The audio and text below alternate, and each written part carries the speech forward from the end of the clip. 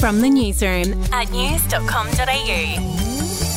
Hi, I'm Bronte Coy. And I'm Andrew Bucklow. And this is the latest from the newsroom. It's Thursday, the 13th of January.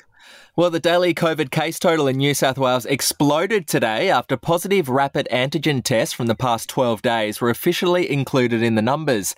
There were 92,264 new cases announced today, but 61,000 of those were positive RAT results, which have been received since the 1st of January.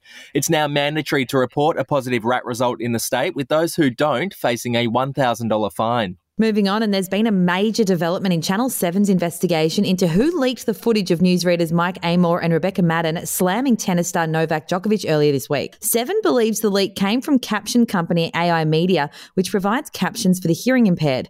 The boss of AI Media is now leading an investigation into his own company to determine who distributed the footage. That would be terrifying for those staff members. Segueing into tennis now, and crowds at the Australian Open are set to be capped at 50%. All tickets that have already been sold will be honoured, even for events that may already be over 50% of their total capacity. But all further sales will be limited to stay within the new restrictions. The tournament kicks off on Monday.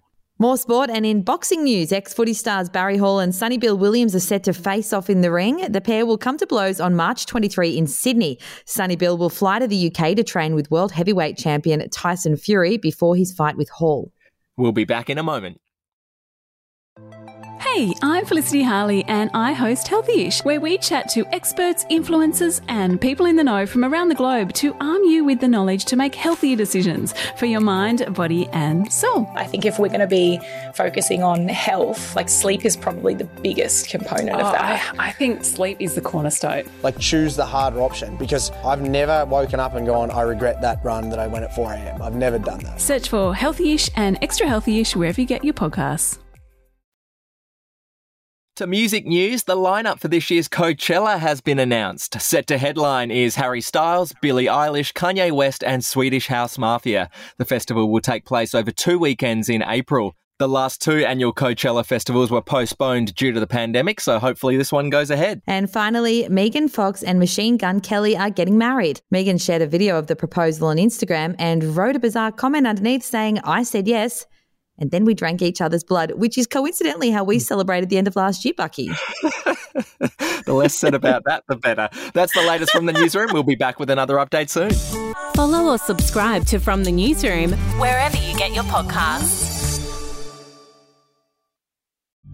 The podcast Faith on Trial looks into Hillsong, both in Australia and the US, and takes both the listener and hosts on unexpected twists and turns in the story of Brian Houston and the Singing Preachers. There are 2 incidents involving Pastor Brian. The Australian journalists uncovered a litany of alleged criminal behaviour in the megachurch. Financial gifts were being given to the leaders of the church. Listen to Faith on Trial Hillsong ad-free on Crimex Plus on Apple Podcasts today or wherever you get your podcasts.